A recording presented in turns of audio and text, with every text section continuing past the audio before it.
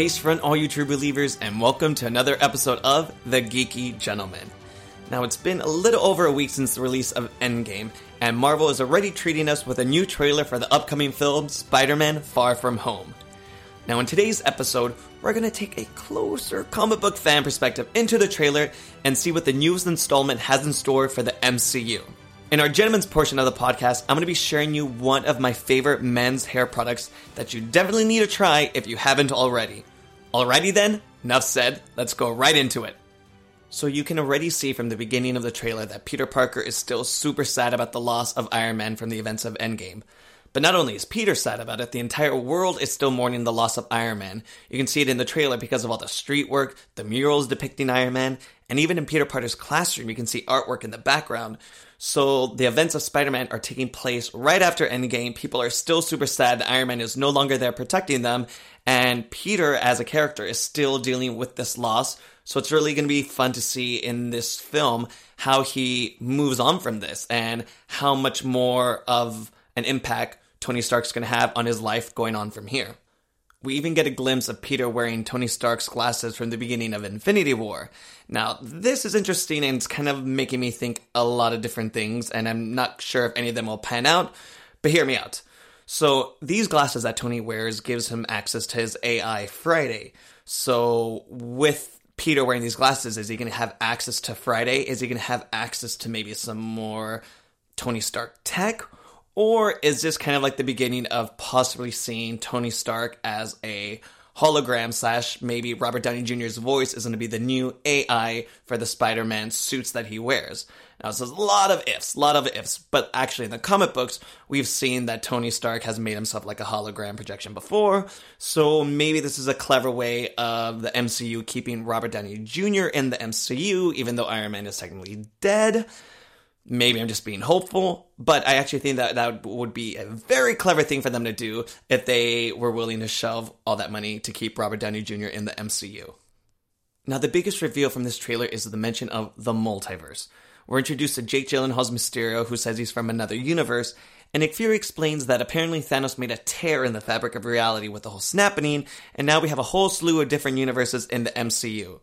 So I'm happy that Marvel is actually showing the repercussions of Infinity War and Endgame. But for all the people who don't read the comic books, what the hell is a multiverse? Now, the multiverse is exactly just that. It's multiple universes existing all at the same time. So in one universe, you can be a superhero. In another universe, you can be a supervillain. But it's exponential. There's just way too many to count. And this might not be the first time that Marvel is actually mentioning the multiverse per se. Now, in Endgame, when Captain America goes back into the past to get the Tesseract, and he's in the office and he sees Peggy and he's all sad, Peggy alludes to someone with the name of Braddock, and she's possibly referring to some incarnation of Captain Britain.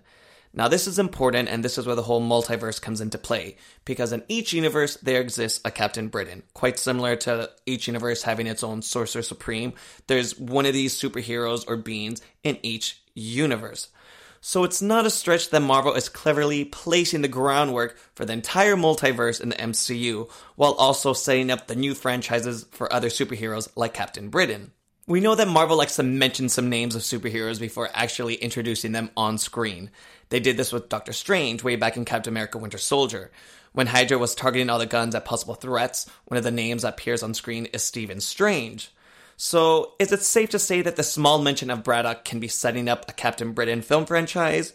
You know, it's not that big of a stretch. Now, a quick side note is that if they decide to go down this route, and I really hope they do, if they go with the incarnation of Brian Braddock as Captain Britain, that could be a good way to bring in another famous X-Men character, Psylocke, into the MCU, seeing how Brian is her brother. The introduction of a multiverse is actually handy for Marvel Studios and Sony Pictures, because we know Sony Pictures still makes Spider-Man spin-off films. They made Venom, they have another one called Morbius with Jared Leto coming out. Now let's say that these films, like Venom and Morbius and all the other spin-off ones, let's say they exist in the same Spider-Man-esque universe, but it's separate from the Spider-Man in the MCU universe. That would be actually a very good way of keeping these films happening at the same time without necessarily impacting each other. But that's if we're supposed to believe that Mysterio actually comes from a different universe, because he could be lying.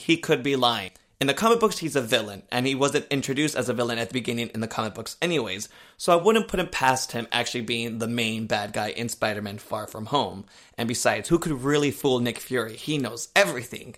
Unless that isn't Nick Fury, and it's actually a Skrull impersonating Nick Fury, because we were introduced to the Skrulls in Captain Marvel, and we know some of them invaded Earth, hiding out. So what if one is actually pretending to be Nick Fury, and this is setting up the whole storyline, secret invasion, and then that would just be mind blown. But I mean, we have to wait for Spider-Man Far From Home to come out before we know any of these answers, so we will really just have to wait and see. And with that said, we're jumping right into our gentleman portion of the podcast. One of the common grooming products that every guy uses is a hair product. Now, with a plethora to choose from, I'm giving you guys one of my favorites that I have been using for the longest time. When I style my hair, I personally like a bit of volume in it, and I more often than not style it in a quiff. You can't see it right now unless you're seeing me in a video, but that's how I usually style my hair. So I need something that can hold it in place, but also gives me some mobility. So that's why I love the hair product Claymation from Hans de Foucault. Now I'm going to give you guys some specific reasons why I think this product is your new best friend for all your hairstyling needs. So the first reason would be easy styling. Now with this product, it's easy to section off your hair or style certain parts of it to achieve your desired look. Number 2, holding power.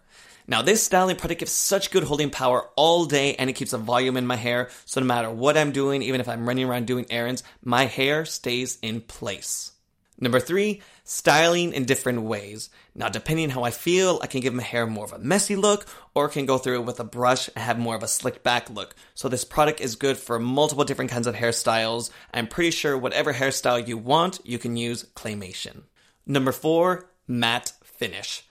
Now, I really like this product because it doesn't leave my hair super glossy. I don't really like that super shiny look. I mean, sometimes I do, most of the time I don't. So with Claymation, it gives more of a matte finish, so your hair isn't shiny, it doesn't reflect too much light, and it just has that perfect matte look. Number 5, no crunchy or hard hair. Now, this product is perfect because it doesn't make your hair super hard like most gels do.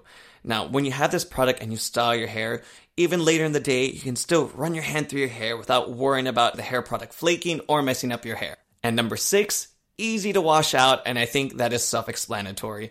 But I mean, I've used some products before in my hair that even with like shampoo, I'm washing it out and I just couldn't get the gunk out. I'm like, what the hell is this about? You don't have to worry about that with Claymation. It easily washes out, so no problems there.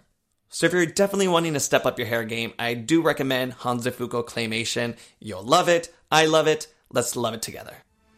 Alrighty guys, that is it for today's episode of The Geeky Gentleman. A very big thank you again for tuning in once again. Don't forget to subscribe and rate this episode, and I'll have another episode coming for you guys really, really soon. So until next time, I'm your host, David Calderon, and I will see you later.